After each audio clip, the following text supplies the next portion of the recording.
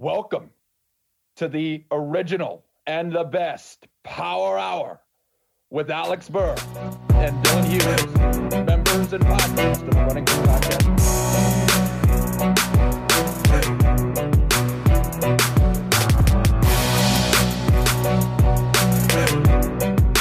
Hello, and welcome to another edition of the Alex and Dylan Basketball Power Hour. I'm once again joined by my co-host, Dylan Hughes. Dylan, in what is becoming a more and more football concentrated segment, the curveball when you were expecting the fastball, I will ask you yet another football question. Your Mac Jones agenda strengthened over the weekend, and your Colts agenda also strengthened over the weekend. How wonderful is it that those two things happened at the same exact time? I mean, obviously it feels good. I can't even tell you the stress I had at the end of that Colts game. Because this has been the game we've been looking at for weeks, right? It's like the AFC is just a shit show. And the Colts they just need to beat teams that are around them in the standings. And, you know, that was a huge win. And of course, they gave up a 20-point lead, but MVP Jonathan Taylor coming through with a massive run at the end I'm not a jersey guy. I've got to get a Jonathan Taylor jersey. Like this dude, the season he's having is just been unbelievable. And I will say Mac Jones actually impressed me more than I thought. I thought he was going to throw 3 interceptions. That was my prediction. I think he ended up throwing 2. And they were bad interceptions. Like he's going to be susceptible to that because he's a rookie. But listen, they had no running game. And I thought he made some really good throws. So you can't rely on him to win big games for you. I think and he's a rookie. Maybe in the next couple of years, he'll get there. I still think he's a game manager, but he can make big throws. And, you know, I think New England is built like a really strong team because they have a great run game. They have a good enough quarterback and they have a great defense. So, you know, I hate to give Bill Belichick props because I've spent my entire life actively not doing that. But, you know, considering Brady's not there, I think this is probably the best they can do. And to be honest, they held Taylor in check for most of the game. Like he came into the game, you know, I think he was on a 10 touchdown streak, the broadcast said. So he was, you know, on a pretty impressive run, I'd say. And it didn't matter. Like, I think he was at like 3 yards a carry before that massive touchdown run he had at the end. But that's what having a player like Jonathan Taylor does, is that he can break open the game for you. And he made the difference on that play. And now the Colts, you know, I believe they're going to Arizona this weekend, Dylan Hughes, on Christmas. How are you liking your Colts chances against the rapidly declining due to injuries Arizona Cardinals? Yeah, I mean, that was a game. You know, looking at the end of the schedule, it's like, okay, so there's New England, Arizona, Las Vegas, Jacksonville. You win 3 of those games, you're in. Like, you're basically a lock for the playoffs. I've just been writing off Arizona as a loss because they've been the best team in the league basically all season. But the past few weeks has been bad, man. Like, losing to the Rams is one thing. Losing to Detroit. And Detroit, I'll give them credit, is probably the best 2.5 win team of all time. Like they've been in a ton of close games. They lost to Baltimore by literally a record breaking field goal. They lost to Minnesota at the very end. Like they could easily be like a 4 or 5 win team. So they're not as bad as their record says, but still they killed Arizona. Arizona's running game is kind of iffy. Like Kyler Murray has just been struggling lately because they've had a lot of injuries to receivers. Like there's just a lot going on there. And the Colts are so hot on both sides of the ball. I'm not going to say they're going to win for sure, but like, I think I'm going to end up putting money on the Colts because, you know, I pulled off a bet last week, so now I'm excited and I want to start betting again, which is going to end up being a bad decision. But I mean, in Arizona they've lost games at home. Like it's not like they have a huge home field advantage. So I don't know. I think the Colts have a decent shot. Give me the Colts 24 to 17. That's such a basic score. I'm not going with that. That's not on my record pick. I don't know because football's so dumb. But Dylan, I think we have two major injuries to discuss this week. First is Anthony Davis. I believe he has suffered an ankle sprain. Let me double check to make sure so that way I'm not talking out of my ass. But he's going to miss like the next 4 weeks. He's going to miss Christmas. No, it was a knee injury for AD. I think he suffered that in the Minnesota game we had. And he's going to be out for the next 4 weeks. Dylan, the Lakers have already had the season from hell. It might be self-inflicted. I think we would agree it is self-inflicted. But still, you don't want to see a guy like AD. If you're the Lakers, you don't want to see a guy like AD miss that much time. Dude, they are screwed. Like, it's bad. Like, they were looking bad with AD. Losing AD, this is a team that we've been talking about since the offseason. Doesn't really have inspiring depth. I think they've kind of been hit by COVID lately. They've had a bunch of guards and stuff out. It's just like a mess. And if this was 2016, I think it'd be like, oh, LeBron he'll get them good enough. And then when they're healthy in the playoffs, it'll be fine. But I just don't trust LeBron's body at this point. Like, this dude has so many miles on him. This is like a Mercedes-Benz. You know, they say Mercedes can go like 1 million miles. This is like a Mercedes that's like just crossed the 900,000 mark. And it's like, holy shit. Like, we got 900,000 miles out of this car. It's the end is coming. We still got some gas left in it. You know, we still got some time, but if we push it too hard, that's when it could break down. And that's kind of what I worry about for the Lakers is like, if LeBron has to carry this team, he could very well get hurt. And obviously if LeBron's out, there's no discussion about the Lakers anymore. And I mean, AD's kind of already had a weird season, and it's of all the superstar trades we've had in recent years, I think, and this is including the fact that they've won a championship with him, this may be like the worst return on investment of any of them. And, you know, James Harden could take that crown. We'll have to see how that next 10-year finishes out. But like, I just don't know what, if you wanted to trade AD, what could you even get back? Because the Lakers are the type of team that would trade for AD, right? Like, it's kind of a perfect situation for AD.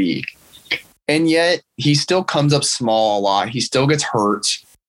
It's like just kind of, you know, thinking about teams in the league, it's like, who is going to take a risk on that guy with significant assets when he's going to be your second best player at best?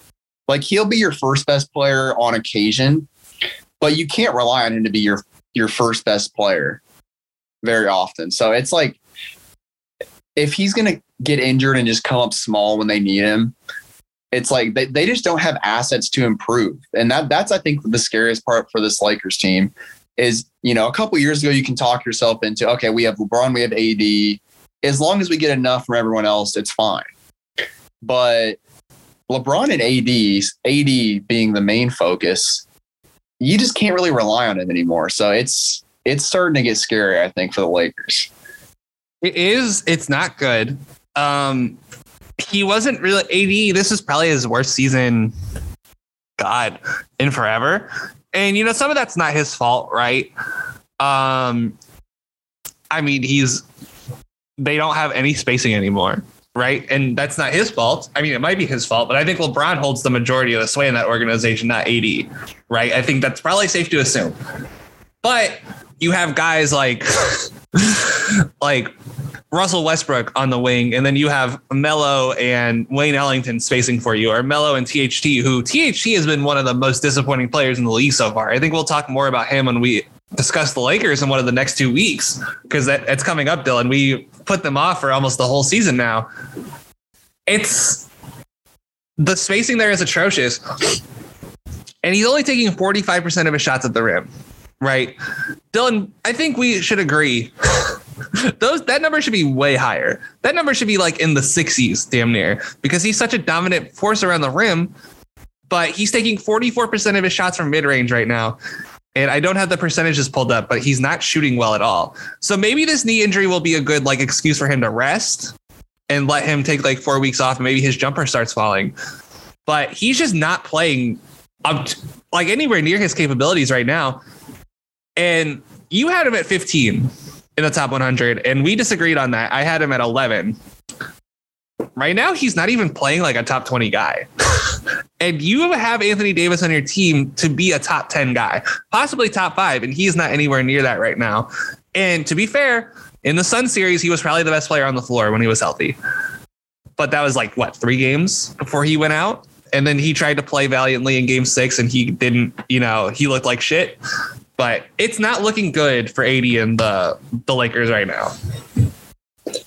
Yeah, that's just the weird thing about it is like he can be your best player and get hurt that same game, and then he's out for a month. It's just he's like such a wild card, man. It's unbelievable. Like he may be the biggest wild card in sports that like I can even think of like for a long time, because he can absolutely be the best player on the floor against any team. Like he can be better than Giannis on any given night. He can be better than KD on any given night. Steph Curry, like he can be better than those guys, in a short, 3, 4, 5 game stretch in the playoffs or whatever.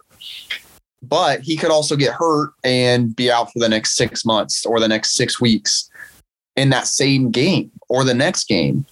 It's just like, and that variance, I think, helped the Lakers win the championship a couple years ago. But now you're seeing the other side of that variance where you're getting all the bad stuff.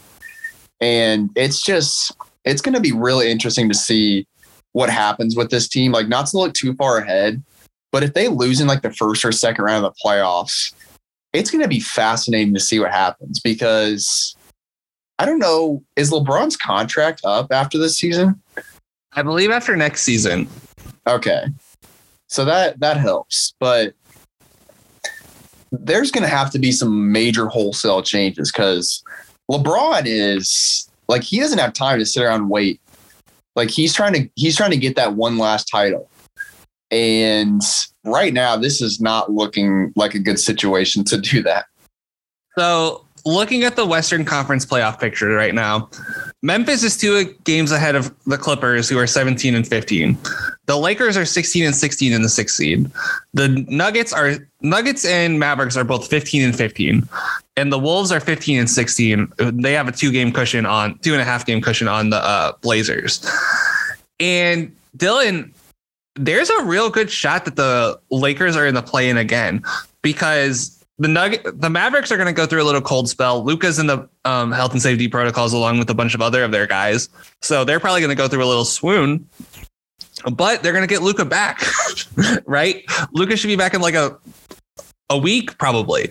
So you'll have that surge after he gets back, where they go on like a little winning streak. And then the Nuggets are going to get Jamal Murray back at some point. So there's a chance they push into the top 6. We'll talk more about the Wolves later. There's a real shot they're in the play-in again. And we saw what being in the play-in did to them last year. They need to make the playoffs, I'd say. Like they're in a real dangerous spot here, because I don't see Memphis falling off, right? Memphis has built themselves kind of a nice little cushion here. And I don't really see them going on like a 3-game losing streak at this point. They might lose they might lose to Oklahoma City when they should beat them, but they're going to bounce back next game, I bet you. So it's going to be a real tough stretch for the Lakers. I'll be real curious to see where it goes from here. But the other injury we got to discuss ties into our first team. And I think we'll just talk about this now, because I didn't see him much at all this week. Derrick Rose hurt his ankle. He's going to be out. I think he had surgery on his ankle. He's going to be out for the next 8 weeks. And much was publicized a couple of weeks ago when Thibodeau took Kemba out of the rotation. Dylan, I think Kemba's got to play now. He's going to have to take all those Derrick Rose minutes, because Derrick is one of the most important players for them at this point. It's going to be tough without Derrick, and they're not doing particularly great. We'll talk about that in a second. But how do you feel about the Derrick Rose injury? Yeah, it's really tough. I mean, I was watching the Knicks this week and I didn't realize that Derrick Rose is hurt. And I'm like, Kemba is out there. And it's like, didn't Tom just yank him like 2 weeks ago? So I was really confused for a little bit. But, I don't want to say, like, I don't think Kemba actually deserved to be taken out of the rotation. Like, I think that actually just speaks to their guard depth more than anything. If Kemba was on most teams in the league, he would probably still stay in the rotation. Like, as bad as the Knicks have been, like, they have good guards. That's something that I think most people can agree on. So he's not a bad player. Like, I think he's been better this year than we've seen in the past couple of years. Not entirely, but like it's not what he used to be, but he's been fine. And it's, again, it's a good cushion to fall back on. Like, having one of your best guards get hurt and then having someone like Kemba Walker to step in and take those minutes is quite a luxury that most teams aren't going to have. But, as we're going to talk about, it's not going to matter at the end of the day.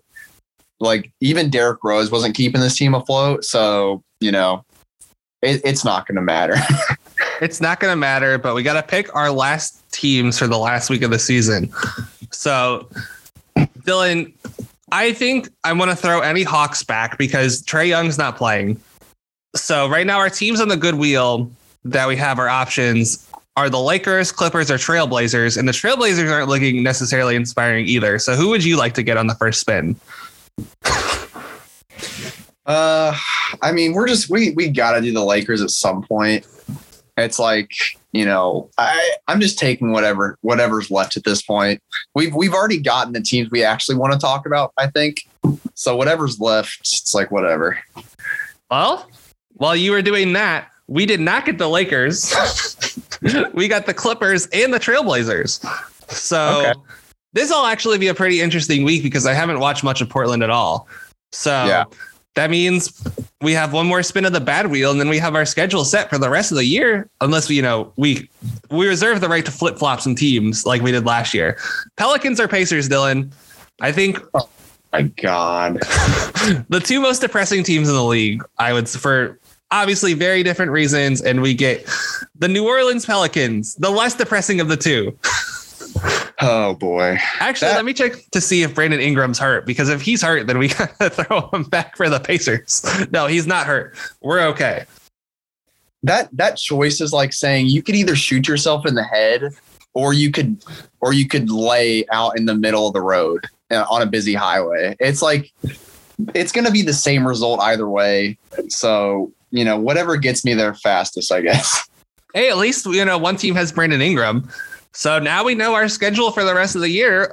This week, it's the Clippers, Blazers, and Pelicans. Next week, it's the Hawks, Pacers, and Lakers. So there you go, Dylan. We know what we're doing for the next 2 weeks. And then we're going to go back to our regular rotation after that. This is very exciting. But Dylan, I think we should start with the Knicks. I think that's a good place for us to start. They are currently 14-17, good for 12th in the Eastern Conference. They are on the outside, very outside looking in right now. This week they're 2-1. They beat the Rockets 116-103. They lost to the Celtics 107-114, and they beat the Pistons 105-91. They currently have a negative 0.4 net rating, 14th on offense, 21st on defense, according to Clean the Glass. Dylan, I think it's time for you to take a victory lap on Julius Randle. You kind of called this last year. You're like, I don't know if this is sustainable. You weren't calling him like a fraud, but you were kind of calling him a fraud. And there's reasons for you not to like Julius Randle, but the shooting is taking a major step back. And I think that's part of the reason why he's taken a major step back, and they don't move. Just tell me, what have you seen with Julius Randle rather than me talking through what your objections are? I mean, my problems last year and really for a couple of years has been, it's not necessarily so much about I guess it is to do with his game, but his game is just built around him being the main guy. And if he's not the main guy, it's just a huge drop off in what he's going to give you. And last year, they had a good enough defense and offense at times where they were good enough to make the playoffs. But it's just, he's not an efficient enough player for you to be able to build a team around him. And, I gave him credit last year because he was making threes and he was passing better. And he's always been a pretty good passer, but I think his passing has gotten a lot better. So those two things kind of coalesced into him having the season he had. And I gave him props at the end of the season. I put him on my All-NBA team. Like, he was one of the best forwards in the league. But at the same time, if you've watched this guy for a long time, you've just watched basketball. It's like, you can't build a team around a player like this. It just doesn't make sense.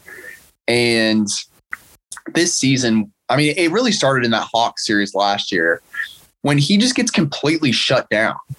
Like, if a team has a good enough defense and smart enough game plan, they can easily take him out of the game because he's not strong enough to really back down really strong defenders in the paint, which, for a big man or really anyone, but paint shots are the best shots you're going to get. And if you get stood up by a defender like DeAndre Hunter, a really strong post defender like that, what can he do? He's just going to have to pass to his shooters. So it's like, that's not what the best player on a team does. The best player on a team doesn't go 3 for 10 and pass to a bunch of shooters all game. That's not what the best player does. That's what someone that acts like the best player does, that when push comes to shove, he's not actually good enough to carry his team. And we saw in that series, that was the Derrick Rose and Alec Burks show. Those guys were the ones that stepped up and made that a series. Julius Randle had nothing to do with it. And really, RJ Barrett didn't either. And this isn't an RJ Barrett bashing session. I've grown on Barrett a little bit. I still have my concerns about him, but Randle has just proven to me that, like, if you are a big man and you're shooting in the low 40%, I mean, that's really bad. Like, you should be shooting at worst in like the mid 40s. And really, it should be higher than that because, like, you're supposed to be in the paint. As we were just talking about Anthony Davis, like, if you're going to just settle for a bunch of mid-range shots, that's going to come crumbling down. Like, a player like Cat can maybe get away with it, but even he's going to the rim a bunch.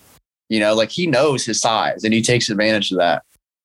And Randall, I think last year, and kind of the player I was comparing this to is Isaiah Thomas when he had that really good year with the Celtics, where I think he averaged like 25 points, which was just like an insane amount of points for him. It was like a huge upgrade over any year he's ever had. And I saw that. And I was telling Celtics fans, I'm like, this is not going to happen again. So enjoy it. And of course, a bunch of people were calling me an idiot. And look what happened, And of course, injury was a big part of that. So I'm not going to take too much credit. But like, it's just, you watch basketball long enough, you know who good players are. It doesn't take you long to be able to recognize, who is consistently able to do the same things over and over, no matter what is thrown at them. And Isaiah Thomas and Julius Randle were two players where it's like, you know what? It's good they're having these great seasons, but this is not who they are. Yeah. And Randall, so you brought up Isaiah Thomas. I think I'll have a comparison that you really like in terms of play style. We talk about this guy a lot, the guy I'm going to compare him to, right? Like, you can't build a team around this guy. You're not going to win. I think the obvious comparison for Julius Randle's play style is Sabonis, right? Like, think about it. They're both lefties, which helps the comparison. They both need the ball in their hands the whole time. Otherwise, it's not going to work. They can't, so Randle's a better shooter than Domas is. And I would say he's probably a better defender too. But they, in general, you would feel that they both just need the ball in their hands to win, right? Like, to be a winning player. And I don't think that you can have the ball in Randle's hand and you be like, last year, you're right, it was a complete outlier. But this year, it feels like very much like what his stats should be, right? Like, he's shooting 42% from the field. I think 35% from three. No, 32% from three on 5.5 attempts a game. A lot of those off the dribble. And, he's a good passer. He turns the ball over a lot too, right? So, and you brought this up last year, and I think it was a really good point. And this is why I think I have Sabonis higher on my rankings than I have Randall. Is Randall, it kind of feels like he passes as the last resort. And Sabonis, passes to get the, ball moving. Like, he's really good at finding cutters, et cetera, et cetera. Again, he needs the ball, but not to the extreme lengths that Randall does. So it's just tough to build around a guy like this. And they didn't give him a supermax, which is smart. I don't think he was eligible for the supermax, but he was eligible for a lot more money than he got. He's making less than Tobias Harris, and I still think I'd rather have Randall over Tobias Harris. So I just don't know how he fits, like if he's your second or third best player. I think it's a concern. I just don't know, but I think that, how do you like the Sabonis comparison for him, Dylan? Yeah, it's good, and it's kind of timely because, the Pacers are seemingly going to make some sort of big trade, at least one. And everyone's talking about breaking up Turner and Sabonis. And I've just always been Team Turner because I think Sabonis is a floor raiser, and so is Randall to some extent. But if you want to win, you're going to take Turner over Sabonis because it's easier to fit him in.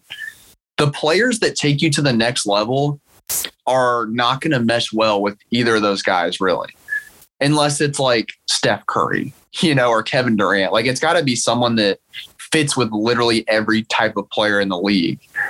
Those two guys, breaking news, are very hard to find. So most of the time it's going to be, James Harden or Paul George or Kawhi Leonard, someone like that, where they need the ball a bunch to work too. If you have James Harden and Julius Randle on the same team, you're fucked. Julius Randle is going to be minimized to a role where he's just not doing what he's best at.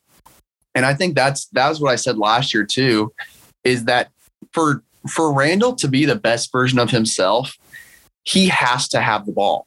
He has to be the main guy. But your team is going to suck if that happens.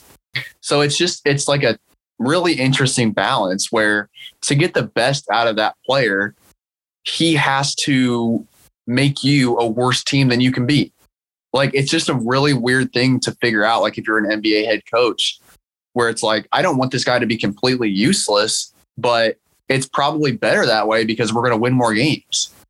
And I mean, you could say the same thing about someone like Sabonis, but I mean, as you mentioned, I think he's better because passing is a much more important part of his game, as you talked about, where he's not necessarily looking to score first. He's just looking to make the best play. And Randall, I don't think is the same. I think I agree with that. And another thing I think that's not being talked about at all with Randall, what did we hear like the first couple weeks of the season? Like, oh, the new foul rules are affecting Trae Young. Oh, the new foul rules are affecting James Harden. We knew those guys were going to adapt in the back of our head, right? And we talked about this on the Nets episode, but Harden's been kind of on a little bit of a decline for the last year anyway. So this isn't anything like new with him, the fact that he's a little worse than he was last year. Trae has bounced back in spectacular ways, like we kind of all expected, and he's a phenomenal basketball player. Julius Randle, I think, has really been affected by the new foul rules, right? He's not getting as many, like, first of all, the defense can be as physical with him as he was with them, right? He's a very physical player, but that doesn't work as much in today's league when the defender can actually be physical with you. And so you see him, throwing up some crazy shots and not getting any kind of foul calls because those aren't fouls this year. And it's good for the game that, you're not bailing out these guys and allowing defenders to be physical with a physical offensive player. So that's a good development for the league, but that's very bad for Julius Randle. And those guys have tools in their tool belt, right, to adjust. Harden, not so much because he's not shooting mid ranges like he probably should be. But Trae has the floater, he has, the 30-foot pull up that he can hit. Like, Trae has other elements in his bag that weren't just, snapping your head back on a floater, right? Like, that's the beauty of Trae Young's game. And I think it's one reason why we both gravitate to him as a player. Randall doesn't have that. Randall has like one gear I'm going to face up, I'm going to jab step, and I'm going to drive to the right. If I don't have something, I'm going to kick it to the corner. And that's not like he's a top, like if I were to adjust my rankings right now, he's staying in the exact same spot at 48.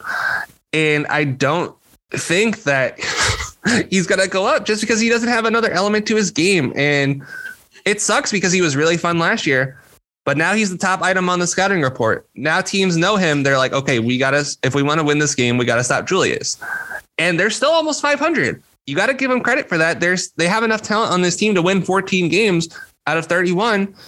But after last year, Dylan, I kind of thought the ceiling for them, like to bring it to like a Knicks question as a whole, I kind of thought their ceiling was a little higher than 14 and 17 after 31 games. Yeah, I mean, I don't remember exactly what I said in our kind of season preview, but I do remember you were a little bit more bullish on the Fournier and Kemba Walker additions. And I wasn't so big on it. And, I'm about to look at what Fournier's numbers are. Like Fournier, I think is definitely, it seems like he's the guy they go to on offense the most when they need points. And I think that's probably a bad sign. Okay, so he's shooting 42% this year, 37 from three. Like he's a fine player. It's just him and Kemba. I mean, Kemba has had a much better career than Fournier, and he's been a much better player. But right now, I think they're kind of the same type of player where it's like if you're relying on them to do anything outside of hitting like a few big shots maybe towards the end of the game, like your offense is just going to be really bad because Fournier was a bench addition for the Celtics. Like they traded for him to be on their bench. And, that was maybe didn't work out exactly how they hoped, but like that's the type of role he needs to be in. Is he's a guy that comes off the bench and is like maybe the third best offensive player on the floor. And Kemba at this point, we've talked about Kemba a bunch already, but he's just not the same as he was in Charlotte, and really the first year in Boston. And, it's just, that's kind of the natural decline to expect from a small guard like that. But those two additions weren't really super inspiring to me. And I like the idea of more space. Like I like the idea of it. But when push comes to shove, like, are they really going to win you games? Maybe they'll win you a couple, but I never expected them to really change a whole lot for this team. And so far, I think we've kind of seen that the offensive ceiling on this team is set by Burks and Rose, like it was last year in the playoffs. And again, I really like both those guys. I really like them. They were awesome in the playoffs last year. But if those are your two best players or your two most reliable players, like that's a play-in team, it's, again, two very good guards. But if that's the best you've got, you're going to get beat by a lot of teams. Yeah. And Burks has been incredible this year. Like he's had one of the strangest NBA careers I can ever remember. And I've been following the league about as long as you have. Maybe, it's been about 10 years since I followed the league. And basically that was when Alec Burks was drafted. And I don't know what the hell is going on with his career. He's a starter now. And he was almost out of the league a couple of years ago, it feels like. So he's been great. The Fournier thing, Fournier is a guy to me where if he's your third best option, you're like, okay, I can dig it. If he's your fourth best option, you're like, oh my God, we have a great team, right? On a team with like a distributor. On Denver, I think Fournier would look great right now. Like if he was on a team like Denver, or if he was on a team like Golden State, right? Obviously Golden State doesn't need a Fournier because they're going to have Klay Thompson coming back, whose absolute worst case scenario is being Evan Fournier. So you put him on a team with LeBron, right? I'd really like to see that. I really like to see Fournier on a team with LeBron. He's not going to be on a team with LeBron. Like, unless they trade him for Russell Westbrook, which this Knicks front office group right now has shown they're not inclined to like make the stupid trades that GMs of Knicks past would make. So I really want to see him on a team with like an actual star, and Julius Randle is a star, but I want to see him on a team with like a top 15 player. Like, could you imagine how good he'd be on the Hawks? Could you imagine how good he'd be? And maybe he's just not that guy, because he kind of disappeared last year in Boston too. But I think I'd be more curious to see what would happen if he was on a better team. Bouncing around the Knicks, we didn't see Toppin this week because he was in health and safety. RJ Barrett was in the HSPs. Miles McBride had one great game that was thrown in the HSPs. Quentin Grimes, Kevin Knox, who is out of the rotation, or he's actually playing a little bit, but he is not going to be playing for them at the moment. RJ Barrett got cleared today when we're recording this, so he'll be back, sometime soon. But Dylan, I think they're going to make a trade for somebody this year, right? Like, this roster, they have the salaries to make a trade. And right now, the way I'm looking at it, I think Fox for Barrett in some form of that. I think that's going to happen because, let's face it, Barrett and Julius Randle have very similar games. And the Knicks are trying to win. So who are they going to prioritize? They're going to prioritize Randle, who right now is a better player. I wouldn't do it. I want to see Barrett on a team where he's taking like all the shots, right? Like where he's taking, 30 shots a game, but that's not going to happen. So I want to see some variation of that. I want free RJ Barrett because I think the sky's the limit for him. And Dylan, has RJ Barrett had a good Knicks situation the entire time he's been there? No. I mean, this team is not built for him, and it's not built for him to play with Randall, that's for sure. Because as you mentioned, they have very similar games. And the reason I like Barrett more, and I like the idea of Barrett a lot, is that basically his kind of first goal is to try to get to the rim. And players like that almost always succeed. Like that was the reason why I really liked Jimmy Butler when he was young, is that he was a guy that just loved getting to the rim. And it's just, those are replicable shots. I think that's what you're looking for in the NBA, are the shots that you can consistently hit. And that's why mid-range shooters, I think, fall out of favor a lot. And it's mostly mid-range shooters because, I mean, if you hit a certain amount of three-pointers, like you're set. But mid-range shots are just kind of that wonky, like in-between area where a lot of it depends on how open you are. And a lot of the time you're not going to be open. Players that rely on those shots, I think, are going to see more variance than anything. If you can prove that you can get to the rim consistently, no matter who, you can beat big men, you can beat small guys, and you can get to the rim. Those are guys that succeed. And RJ Barrett can do that. And he also is very good at finding weak side shooters, which is a really nice kind of resort if he gets cut off to the rim. Like if he's trying to get to the rim and can't, he can find a weak side shooter. Because, if he can't get to the rim, it's probably because somebody like the defense collapsed on him and there's 2 or 3 guys in the paint. There's going to be someone open. So if you can find those guys, like that's like one of, I think, the building blocks of passing is, can you find an open guy when something breaks down? That's a huge, very beneficial kind of talent or skill to have. He has that. And, his shot selection is, I think it's much better than it was last year, which that was one of my biggest problems with him, was shot selection.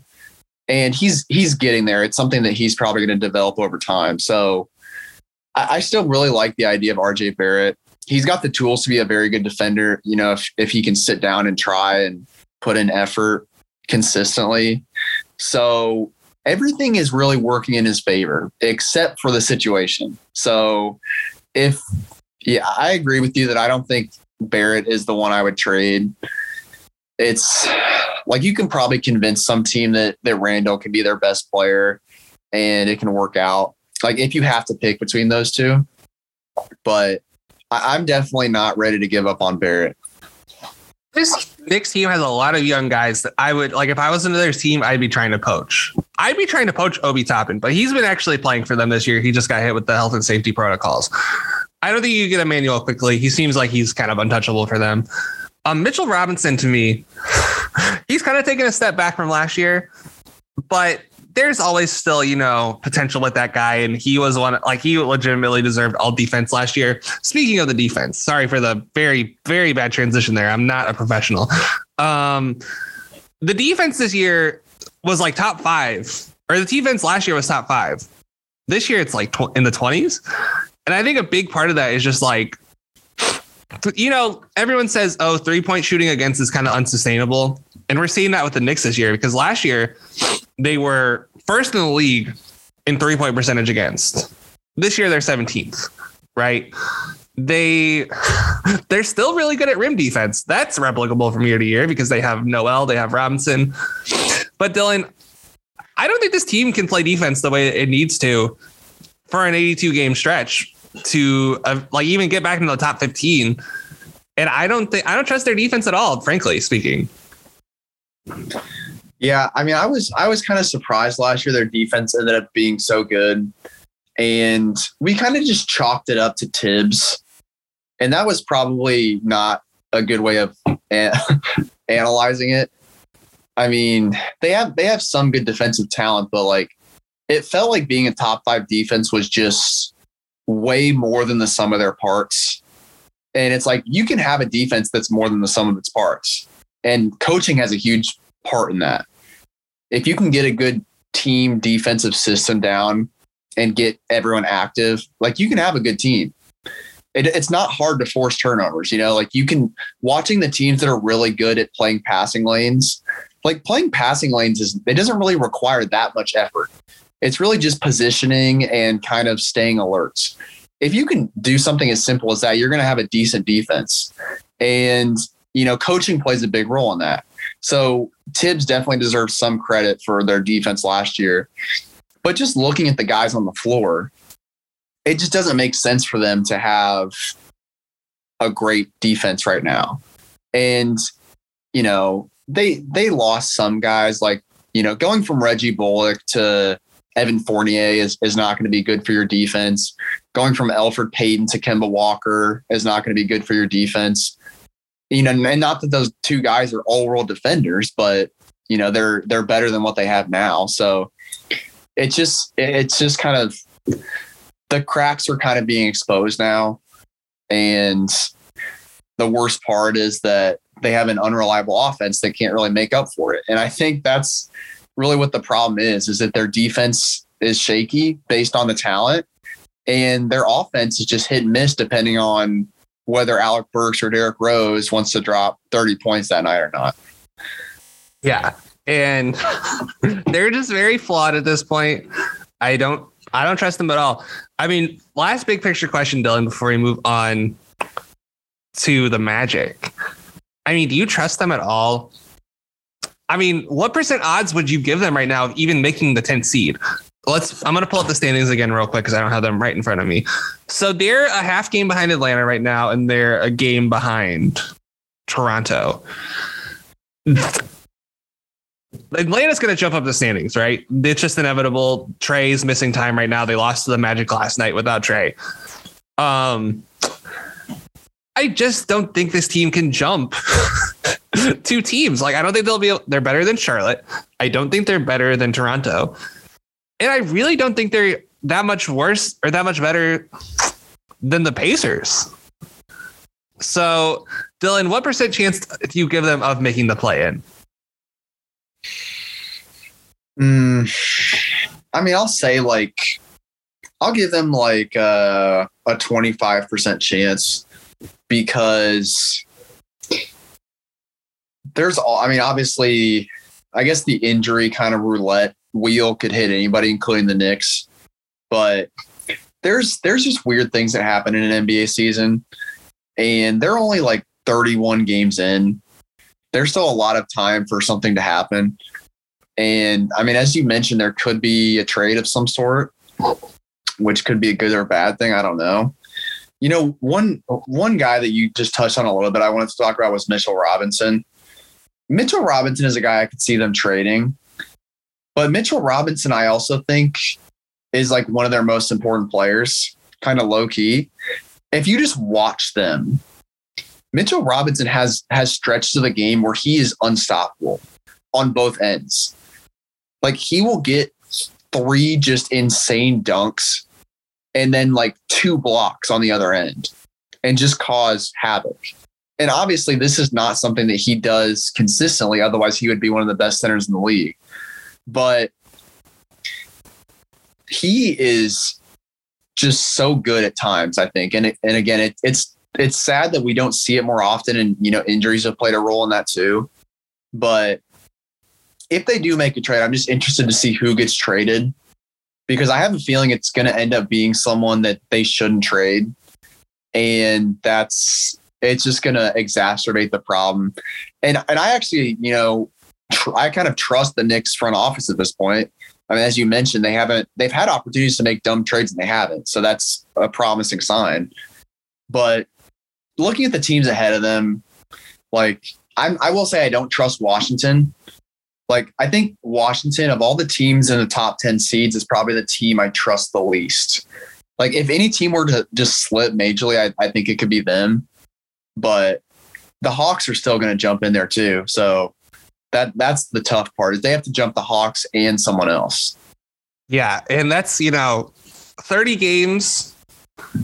It's a lot. Obviously, there's still 51 games left for the Knicks. And, teams like the Bulls, a lot of games, I should have probably mentioned that earlier. A lot of games have been canceled this week, or postponed, I'll say, not canceled.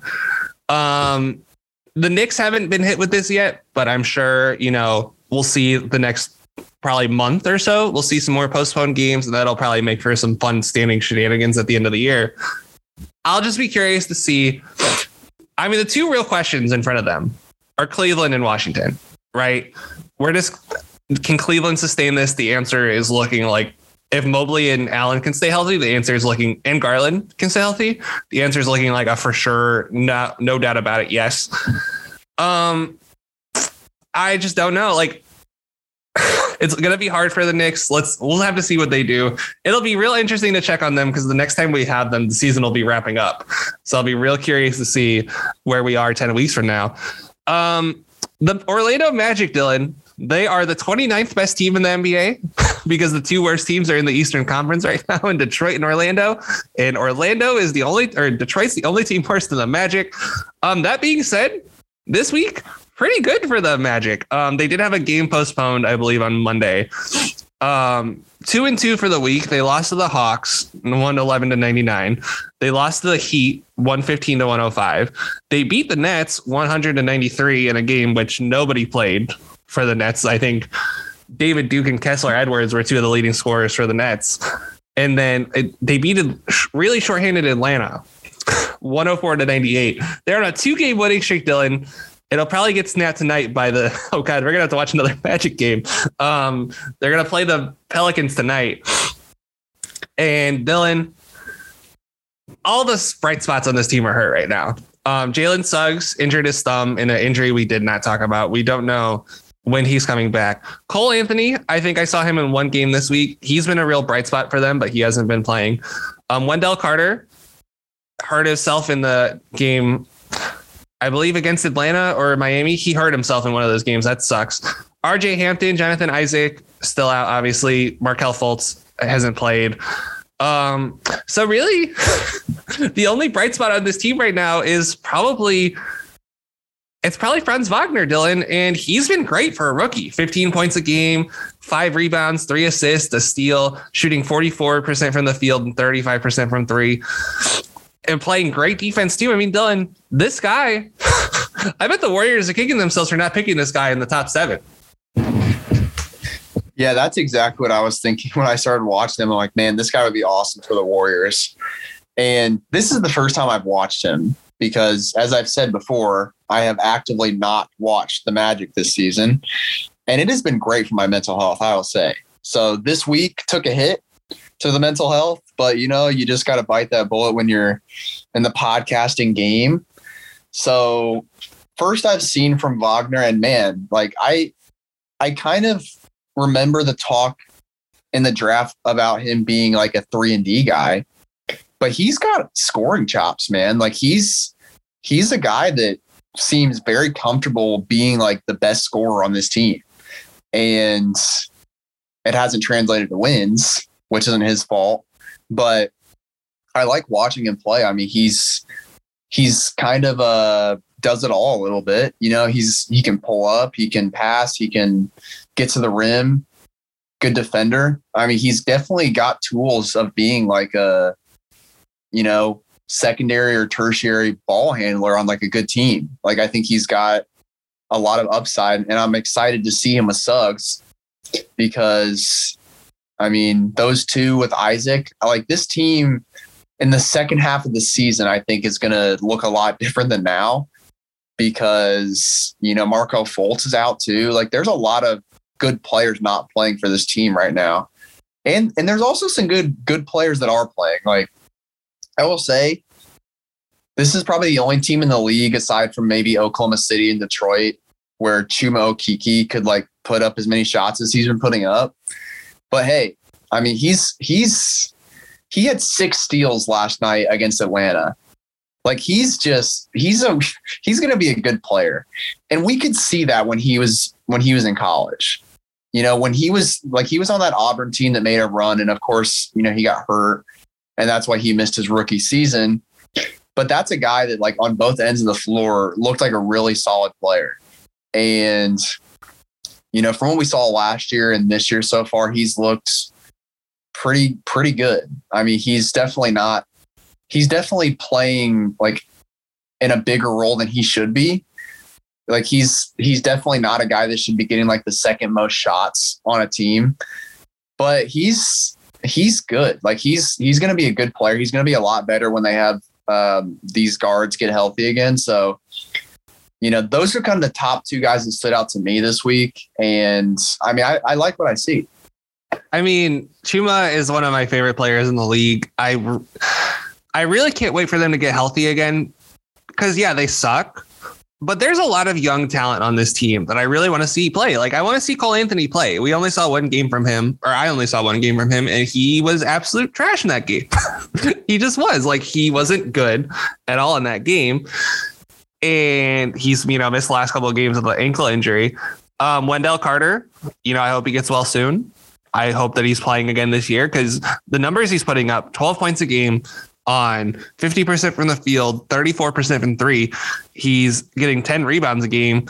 Not doing much in terms of blocks and steals, but he is playing with Bamba a lot, who I also want to see because Bamba, I believe, will be a restricted free agent this summer if the Magic, you know, extend him the qualifying offer.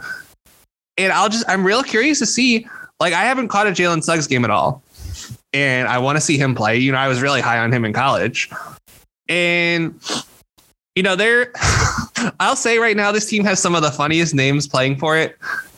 Some teams, you know, went with the established vet route to replace their HSP guys, right? Like the Celtics signed Joe Johnson yesterday, who hit a bucket at 40 years old. Just incredible. Got to love Joe Johnson, ISO Joe.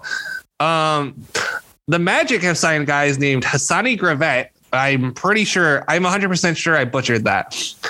Tim Frazier, BJ Johnson, Aleem Ford, Freddie Gillespie, who I remember from the Raptors last year, Admiral Schofield, my favorite name in the whole league.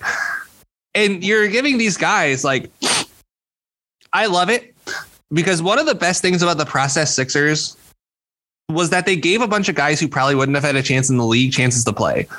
And obviously these guys are all on 10-day contracts. So when the guys that are on the health and safety protocols come off, they'll go back to the G League.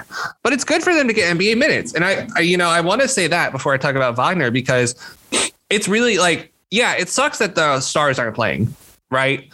But it's really cool that we're seeing a lot of young guys. I think the majority of the replacement players signed have been from the G League. And I think that's, you know, really good for the G League because they need all the positive momentum they can get. And it's just really good because it'll give these guys shots, and maybe a team in the summer will be like, hey, I liked what you did for Orlando. Hey, I liked what you did for Brooklyn. Hey, I liked what you did for, you know, whatever team you want to throw out there. It'll be good for them. But Wagner, the way people were talking about Wagner in the draft, I thought he was just going to be 3-and-D. This dude is running pick and rolls. like, I did not expect that at all. Like, I don't think there's any scoring touch off the dribble, I'll say. But catch and shoot, he's pretty good. Cutting, he's pretty good. He's got a really good feel for the game. And the defense is probably a little overrated, but once he grows into his, game and into his frame, I think he'll be a really, really solid defensive player for years to come. And the Magic might have gotten a steal at the 8th pick because Marte was never going to be a guy for them, right? They were never going to take Davion Mitchell. Zaire Williams has hardly played in Memphis. I'm trying to think of who else is picked after him. Book Knight, yeah, you could have argued Book Knight, but we haven't seen anything from him. He's been in the G League so far. Who was Primo? I don't think there was any chance the Magic were taking him. And then Moody, you could argue they taken Moody, but Dylan, they can't be like getting Wagner and Suggs in the same top 10 might go down as like one of the best drafts in a while. Yeah. And I think when that happened, everyone was a little bit excited because getting Suggs in general was like pretty surprising, at least to me. And I think a lot of people expected Suggs to go 3. And the Magic were going to be happy either way. And I saw some Magic fans saying that they were expecting Scotty Barnes and they were happy with that. But they were only expecting that because they thought Suggs was going to go above him. So when Suggs dropped, it's like, man, okay, sure. We'll take the guy that was just incredible in the NCAA tournament. You're never going to complain about that. And he's honestly one of my favorite guard prospects, like in a long time. Like I loved watching him play. He's so smooth, man. A lot of these guards are reckless and kind of violent. Like Ja Morant isn't necessarily he is reckless. I wouldn't call him violent, but he's like very herky jerky. You know what I mean? Which, there's nothing wrong with. Like that's not a complaint. That's a lot of guards are like that. But Suggs is just so smooth, man. Like he'll run down the court at like 100 miles an hour. And it looks like he's like not even moving his legs. Like he's just so smooth. Like he's very balanced. And I think playing football, we've talked about this with Anthony Edwards, that I think playing football really helps some of these basketball players with some stuff. With Anthony Edwards, it's about taking contact. With Jalen Suggs, I think it's about balance because you're a quarterback. You need to stay on balance to make throws. You're going to be running and throwing on the run. Like you got to have good balance, good core strength, stuff like that. And I think that's really, really translated for basketball. And that kid can do it all. So pairing him with Wagner and, I have a feeling Fultz is going to end up being traded at some point just because Cole Anthony's kind of come on as well. Or maybe it's Cole Anthony. I don't know. But, pairing Wagner and Suggs with Isaac and, maybe Wendell Carter continues to improve. Like, again, I think by the end of the season, this Magic team is going to be a team that we're actually excited to watch. Whereas right now it's kind of like, oh, yay, we get to watch, Tim Frazier. Like, I didn't even know Tim Frazier was on this team until I looked at the box score. I'm like, is that Tim Frazier? I had no idea he was still in the league. And I like Tim Frazier. But, he's not necessarily the guy you're pulling up a seat to watch. So it's definitely going to be fun to watch them in a few months. But, for now, it is kind of fun to watch some of these guys that you'll never see. And I will say not to say my first impression, but watching Admiral Schofield this week, I'm like, this dude just needs to play linebacker. Like he should not be playing basketball. He is just massive, man. Like he's always bigger than I expect, even though I've seen him before. Like every time I see him, he's just like, oh my, I just forget how massive he is. And to be named Admiral Schofield, it makes complete sense that he's just an absolute unit of a human being. But I just really want to see like him and Darius Leonard on the field at the same time, trying to blow up the run. Like I need to see that. He does have a body built for football. I did not realize he was 6'5", 241. It's going to be really cool to see, I bet you some of these guys are playing so well. I bet you that they stick around, right? Like, I feel like he isn't a replacement player, but David Duke up in Brooklyn, right? Like just to do a real side track session here. I watched the Magic versus Nets game, and David Dukes really stood out, right? And one of the most unfortunate name in the history of basketball. I don't think there is a close second. But don't let that take away from his basketball ability, because that dude can hoop. And he did a really good job against the Magic, and I think he's going to get a chance. This is really good for basketball. It sucks right now, but it's going to be good because it'll give guys that didn't have a chance to play in the big leagues. So it sucks that we talk more about big picture stuff than the actual Magic, but there's not much to talk about. I saw one Terrence Ross game. I saw one, there's not a whole lot on this roster. Like, I gave all of my Robin Lopez thoughts last year, and Robin Lopez hasn't changed a lick. Gary Harris, we already know how I feel about him. It's just not much on this roster worth discussing at the moment. And I want to see what happens later in the year. But Dylan, do you have any last Magic thoughts, or are we ready to move on to the Minnesota Timberwolves? We're more than ready, I would say. Shout out to Franz Wagner. Free Franz Wagner. No, I'm just kidding. It's way too early in his career to be saying free Franz Wagner. The Minnesota Timberwolves, Dylan, 15-16, good for 9th in the Western Conference. Their last week was pretty good week for the Wolves. They beat the Nuggets 124-107 in a game where Anthony Edwards went apeshit. They beat the Lakers 110-92 in a game where Cat went apeshit. They beat the Mavs 111-105, and then they lost to the Mavs last night, or on Tuesday night, 114-102. Dylan, Anthony Edwards went into the health and safety protocols after the Nuggets game. But so I'm curious, which Nuggets game or which Wolves games did you watch this week? So this was as we texted about throughout the week, this is just I think I'm going to give us a pat on the back for what we've done so far, because this has been a tough week for both of us to get stuff done. So I watched the Lakers and the first Dallas game, so both wins. I watched the Nuggets game and the Lakers game. So we both watched the Lakers game. I will say, since you didn't catch Ant in that game, he was a flamethrower. He made 10 threes. It just felt like he wasn't missing at all when he shot. But you haven't seen any Anthony Edwards at all. Am I correct in assuming that? I thought he played in the maybe not. I thought he played in one of these games, but I guess I'm looking at the box scores. I guess he didn't. Yeah, he's been in the health and safety protocol since last Friday. So they put him in there. It sucks because Edwards is one of the best young players in the league.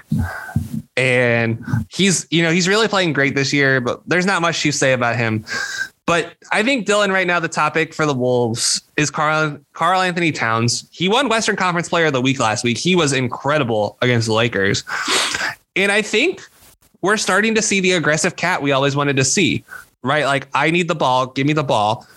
And against the Lakers, he just absolutely tore Anthony Davis apart before AD went out for the game. Like, he was going right into his chest, right? Like, Dylan, would you agree in that game, Cat totally dominated from the inside more than from the outside? Oh, yeah.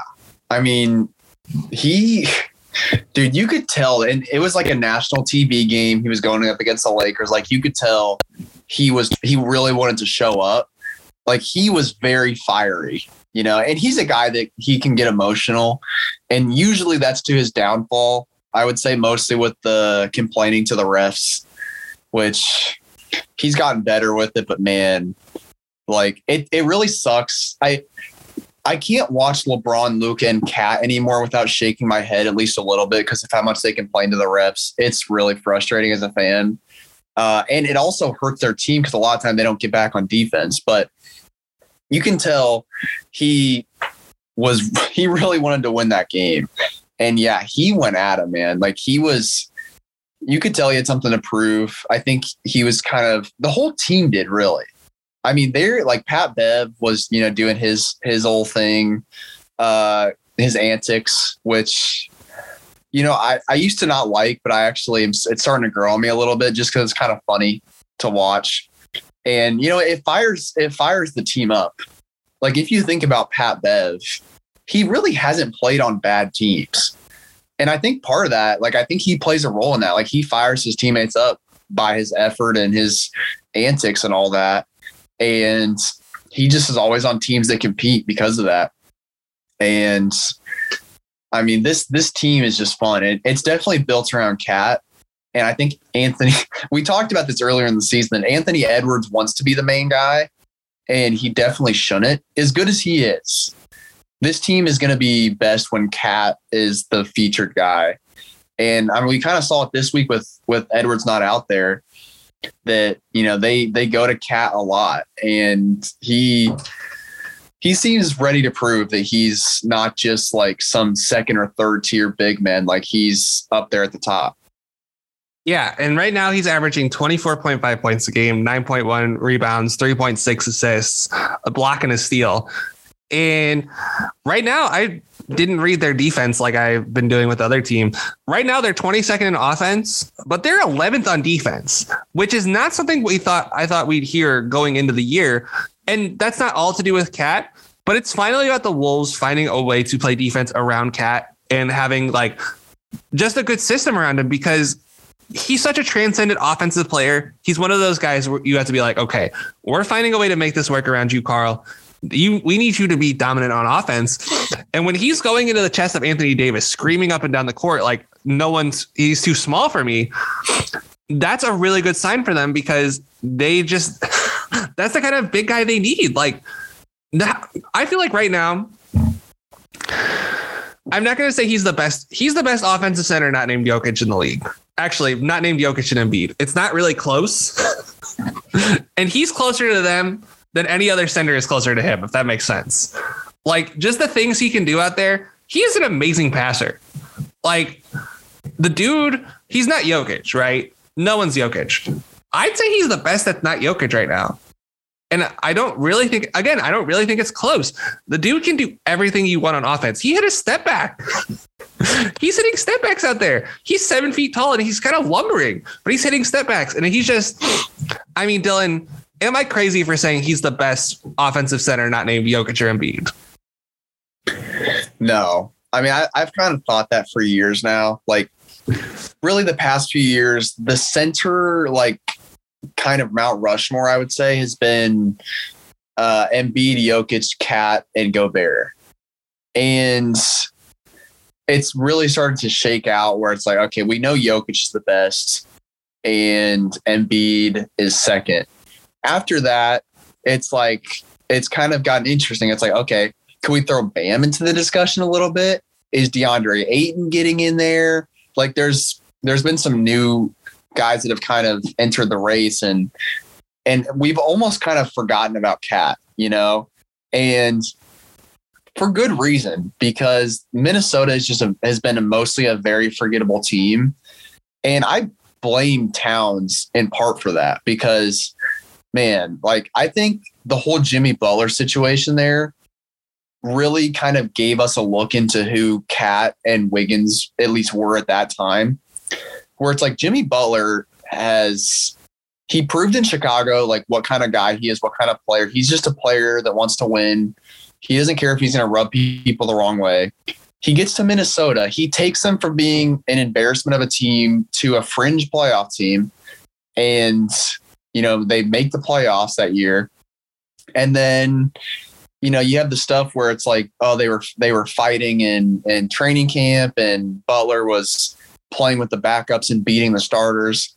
And it's like, man, are Wiggins and Cat just like not meant to be top tier talents? Like, are they ever gonna live up to their potential?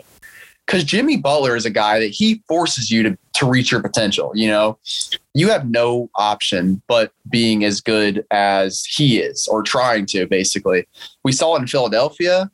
I mean, he carried them, and almost, you know, they almost beat the champions in that series with him. Then he goes to Miami. They make the finals. I mean, he has been really good for a lot of their young players. And it's like, man, you look at Cat and Wiggins, it's like, man, like, what could they be if they're not going to, if Jimmy Butler can't get it out of them, what the hell is? And, you know, we've seen Wiggins has gone to Golden State and he's been awesome. They've had a really good influence on him. So now it's just kind of Cat sitting there by himself.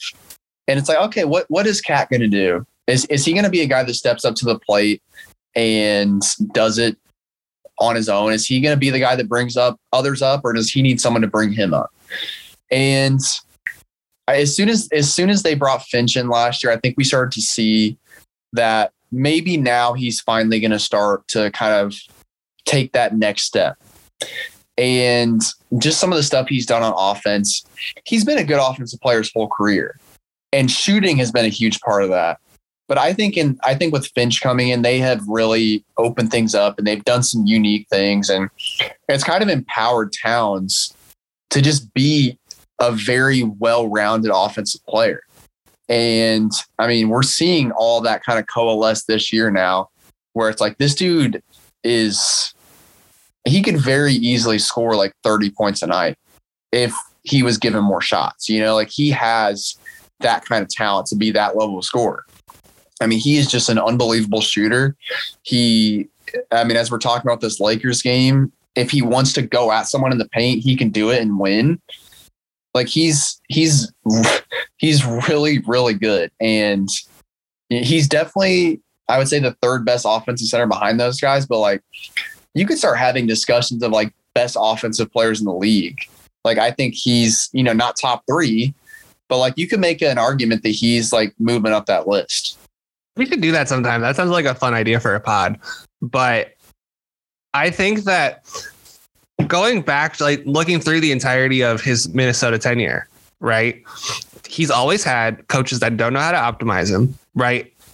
I don't know if he was there for Flip Saunders. I don't know if Flip passed before Cat took the floor. I'll look that up. But he had Flip Saunders, Sam Mitchell, who is no one's idea of, offensive genius. He had Tom Thibodeau, who is very smart offensive coach, a lot smarter than you give him credit for, but I don't think he knew how to optimize Cat. And plus he signed Jimmy and Taj and Jeff Teague, and that team just made no sense.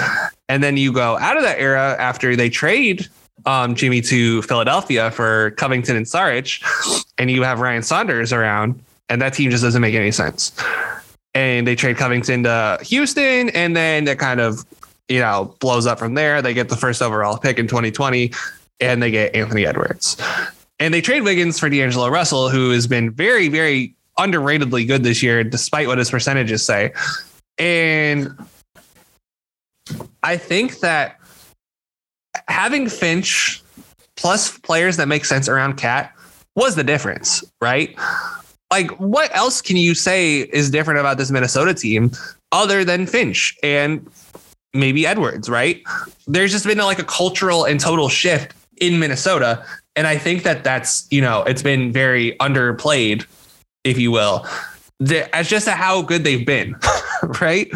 And they're the 9th seed. And the way the standings are currently shaping out, I don't see any way they miss the play-in, right? Sacramento is a fucking hot mess right now. Portland is also a very hot mess, and I will be very interested to dig into why they're a hot mess. So Minnesota is more stable than the Blazers and Kings, which one of those teams is plausible. But did you see them being more stable than the Blazers coming into the year? I mean, how could you have, right? I think we both predicted the Blazers to at least be fighting for the playoffs. And right now, I think I was higher on the Blazers than you, actually, which I was a little shocked by. But right now, the Wolves they're in the driver's seat for a play-in spot. Yeah. And, this is something we saw coming. I mean, after the end of last season, it's like this team is intriguing. There's pieces there, and they didn't make a ton of moves. Like, I still think the Rubio for Taurean Prince is still the weirdest trade I've ever seen in NBA history. And it's worked out well for the Cavs. That's for sure. Rubio has been very good for them. They just made some kind of odd moves. They trade, Culver. They trade Jarrett Culver, which was kind of an interesting move. It made sense. Like and it's their fault that he sucked for them. It's their fault, but it's Ryan Saunders' fault. But they get Pat Bev back, and Pat Bev has been, definitely he was their biggest offseason addition. No offense to Taurean Prince or anything, but he's been huge for them. And I think the culture shift thing is definitely a huge part of it. And also just kind of recognizing that they have more talent. Like, Anthony Edwards being better, Cat being better, Russell being better, and then getting Pat Bev in there. I mean, this is a team that's got some pieces, man. Like, I don't mind their bench at all. Like McDaniels, I think I don't know what we expected out of him on offense, but he comes through when they need him. Like he'll hit a 3-point shot or something like that when they kind of need it. So still love him. Noel has been pretty good at times. Like he's a guy we kind of talked about a little bit last year, but didn't do a ton. So it's good to see him. Very sad that Josh Okogie has been relegated to hype man on the bench, but I can't say I'm too surprised about that. And then obviously the best backup center in the league, Naz Reid, coming through, which, by the way, I don't remember which Mavs game it was because I watched the highlights of the other one, but he threw down just a sick dunk. I just love Naz Reid, man. I just love the guy. But like this is just a team that has talent, and it's like they just needed kind of a little bit of reshuffling with the roster, and then a good coach in there. And of course they have Beasley too, which I didn't even talk about, who, has been underwhelming, I think, from where he was when they first got him, but he's still a good player. Like they have good pieces, they have good talent. And yeah, like they're definitely a better bet for the playoffs than Portland right now. And any other team really on the bottom of the West, unless the Rockets just reel off another, huge win streak, who knows? But I like.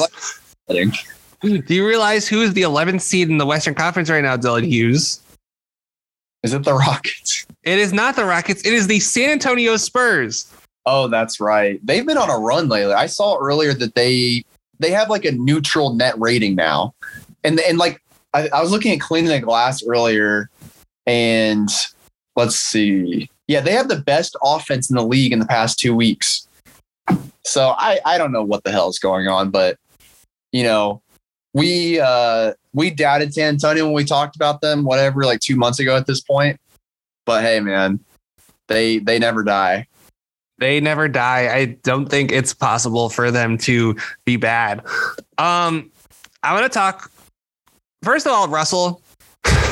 I'm on Cleaning the Glass, and his differential numbers are going to shock you. They are 19 points better when he's on the floor, including an astounding 14.5 points better on defense when he's out on the floor, which, Dylan, I'm sure you think that's a typo. I assure you, he's played 852 minutes this year.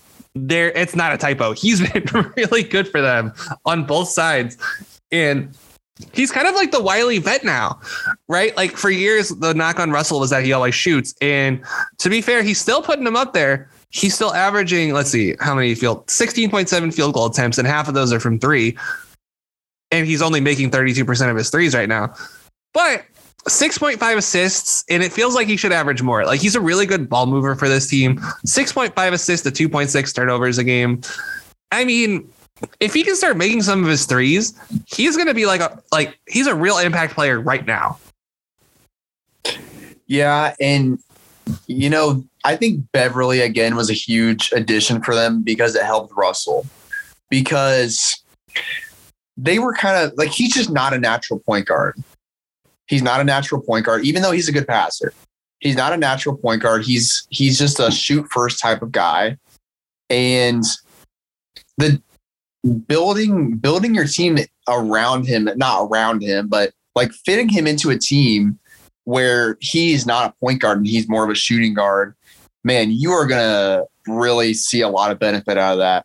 Because like, as much as we want to, like he's been underwhelming for his career. Like being the second overall pick, he's probably not ever going to be probably not ever going to live up to that, I guess is the way to say it, even though he's been very productive in his career. But if you keep him in a role like this, where not only is he an off-ball guard, but he's also playing with two really good scorers in Anthony Edwards and Towns, that takes a lot of pressure off him and gives him a lot more space. I mean, he's in a situation where like it's really hard for him to fail. Like unless he just starts missing a bunch of threes, which there's really no reason to think that's going to happen.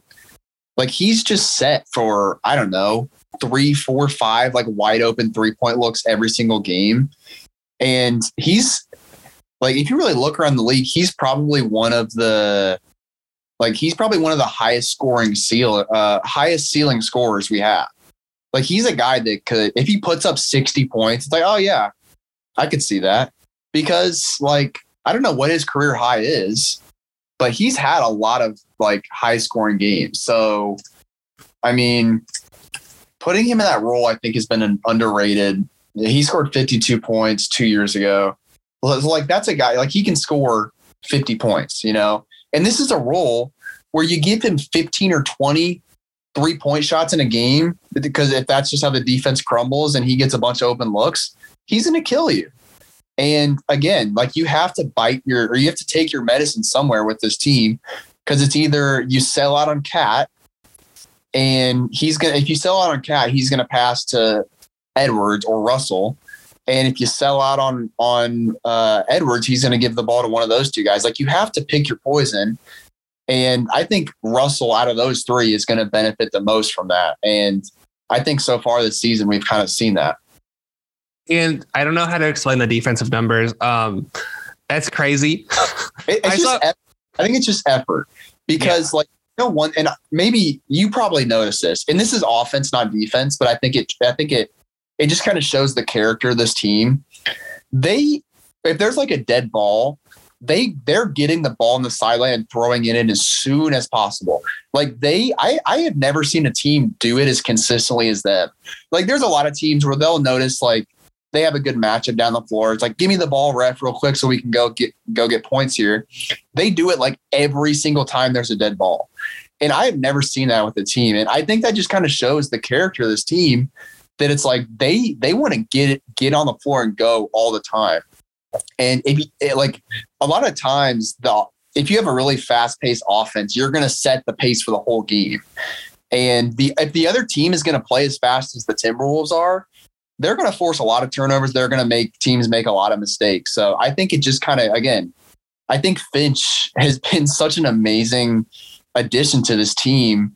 And, you know, we don't have to talk about how it happened and the fact that it was the middle of the season and that he got hired like 2 days after Saunders got fired. Like we can put that in the past. It's been a great addition for them. It really has been. I want to shout out Jared Vanderbilt. That dude plays hard all the time. And first, to answer your speed inbound thing, I don't know how else to describe it. That's like the most Kyle Lowry thing you can do. And Patrick Beverley is like one of the kings of that too. Like he is really good at like, okay, we have an advantage. Give me the ball, ref. Come on, give me the ball. And you see it. And it's one of those things. I'm glad you pointed that out, because it's one of my favorite things a smart team does is just, okay, we have an advantage here if we get into our offense quicker. So let's go ahead and get the ball inbounds and we'll worry about it after that. Vanderbilt, this dude brings it on both sides. He is just a bundle of energy, and it's exactly what this Wolves team needs. And to bring it back to Cat, like this is going to be complimenting Vanderbilt, but also Cat. One of the beauties of Cat is that you can have him as a 5, you know, spacing out to 3, and having players like Jared Vanderbilt, who normally would be, you know, there's a good chance if Jared Vanderbilt was on like 25 other teams, he probably wouldn't play, because he doesn't make sense with, you know, their lineup constructions, right? Because they don't have a stretch 5 like Cat. And to call Cat a stretch 5 is an insult to Cat, but you get where I'm coming from, where he's such a good shooter that you can have Cat outside the 3-point line and be like, okay, Jared, you're going to eat inside. And that's exactly what's happening, because Jared Vanderbilt is totally exploiting the space inside, created by Karl Anthony Towns, created by Edwards, Russell, you know, Beasley, when he's, you know, Beasley is, like you said, very underwhelming is probably a very nice way to put it. He has not been good this year at all. You have those guys spacing for you on the perimeter. It allows a guy like Jared Vanderbilt to play and make a huge impact for your team. And so I think Jared Vanderbilt's, I think he signed a 3-year, $12 million contract. He and Lou Dort might be on the best contracts in the league right now. Like those two, because it's just remarkable what Vanderbilt has been able to do. And he was kind of an afterthought after last year. We're like, okay, all in on McDaniels. And McDaniels is fine. He's also 20. Give him some time to grow into his game and have Vanderbilt take the majority of the pressure off McDaniels. And I think they have a really good setup right now at the 4. Whereas coming into the year, I thought that was like their one spot of like desperate upgrade. Yeah, that was the area we were worried about. And I think that's why they were really involved in like the Ben Simmons conversations, because it's like, okay, you can plug Ben Simmons at the 4 and that's going to be a really lethal team on both ends. But definitely the way things have happened now, like shout out to Morey for sitting on his hands, because the Timberwolves I'm imagining are dropping out. You know, a lot of teams that were interested earlier probably aren't so much now, but that's a whole nother podcast. But yeah, I mean, McDaniels and Vanderbilt are kind of similar in like who they are as players. I would say Vanderbilt is definitely more of like the active guy, and he's also older, so he's got some more experience. But yeah, he really is a great fit, and he's someone we talked about last year that we liked, and you liked him more than me, but he's definitely grown on me since then, just for his activity. And you know, we were just talking about all the scoring on this team. Like having him and Beverly, I think, is a really nice balance where you can have those 3 like top heavy scorers on the floor. And then you can also have the high effort energy guys that can like hit open shots and cut. You know, that's just a really nice balance to their offense. And like this Lakers game, I love the score sheet for Vanderbilt. So he plays 31 minutes. He's got 4 points, 16 rebounds, 3 steals, 2 blocks. I mean, that like, you love that. You know, that's just a great stat line from someone that like, he doesn't care about scoring at all. He's going to take shots when they're there, but this dude's trying to get rebounds. He's playing his ass off on defense. He's like kind of setting the tone. And yeah, I agree. Like, I think they're fine at the 4. Like Vanderbilt is, if you want to compare him to other players around the league, yeah, he sucks, you know, compared to other starting 4s. Like, just as you mentioned, if you put him on a bunch of other teams, he's not playing. But he's a great fit for this team. Just he fulfills that role. Like it talked about so much, but it's so important to be able to fulfill a role. And he does that for this team. And I think it's definitely been an underrated part of their success, and definitely their success on defense. Definitely is the case. Yeah, I don't really have anything else on the Wolves, Dylan, unless you have any last like parting thoughts on the Wolves before we wrap for the day. I'm good, man. I think we said what needed to be said. I agree. So that is the Power Hour for this week. Dylan, we made it. We both had a lot of stuff going on this week, but hopefully you guys like this week's Power Hour. We had some stuff going on in each of our lives. So we did our best this week. I think we put out a good show. Time for the plugs. No pressure. Finding happiness in a fear-driven world. Folks, it's Christmas time. I'm going to tell Santa to put you on the naughty list if you don't buy No Pressure, Finding Happiness in a Fear-Driven World. Dylan, I know that wasn't probably my best, but it also definitely wasn't my worst. I mean, you don't want to be on the naughty list. Okay? Like, imagine waking up Christmas morning. And, you know, I'm really happy that I still live with my parents, because I can I don't have to do anything for Christmas. It's just there, you know, that's one of the underrated things about being an adult is like, you actually have to do all this stuff now. You're so used to waking up and things are just there for you. And when you're an adult, it's like, oh my gosh, I actually have to do this on my own now. And, you know, living with my parents, I haven't had to completely accept that reality yet. And there's a beautiful Christmas tree downstairs with presents underneath it, and I don't have to worry about it. But we still have Santa coming, right? And if I woke up Christmas morning and I found out that Santa put me on the naughty list for not spending a mere $10, which, by the way, I'm thinking about dropping soon, because I feel like it's maybe a little bit overpriced, just my opinion on it. But, you know, it would be a real tragedy to miss out on Santa's gifts for not purchasing my book. So, you know, people can take that risk. They've been taking the risk, and there's been havoc wreaked. I don't know if that's the right wrecked. I think wreaked. Okay. Havoc has been wreaked by Alex Burr on businesses and people worldwide for not purchasing the book, and it's going to continue. So just make it easy on yourself. Have I been placed on several FBI most wanted lists? Yes. Will I stop? Absolutely not. We got other stuff on the network. Circle City Cinema will be back with Moneyball, one of the most beloved movies of the 2010s. Bryce Shaddy is joining Zach on that. That'll be fun. Linsanity, week 15. Fantasy football playoffs still in. I know your team didn't make it, but I got Ronald Jones somehow. I'm pumped. Was he a free agent? He was. Wow. I got Ronald Jones. So I'm trying to win the fantasy championship this year. And if I win, it's a win for the Power Hour. So let's go. I'm trying to think what else we got to plug. Oh, Divine Rhyme. I don't know why I've blanked on that. You guys did the song draft, right? So, I think Will is he's had some stuff come up. So unfortunately that's been pushed back. I'm hoping we can do it early next week. But we will we'll give an update when that comes around. You have until next Friday, sir.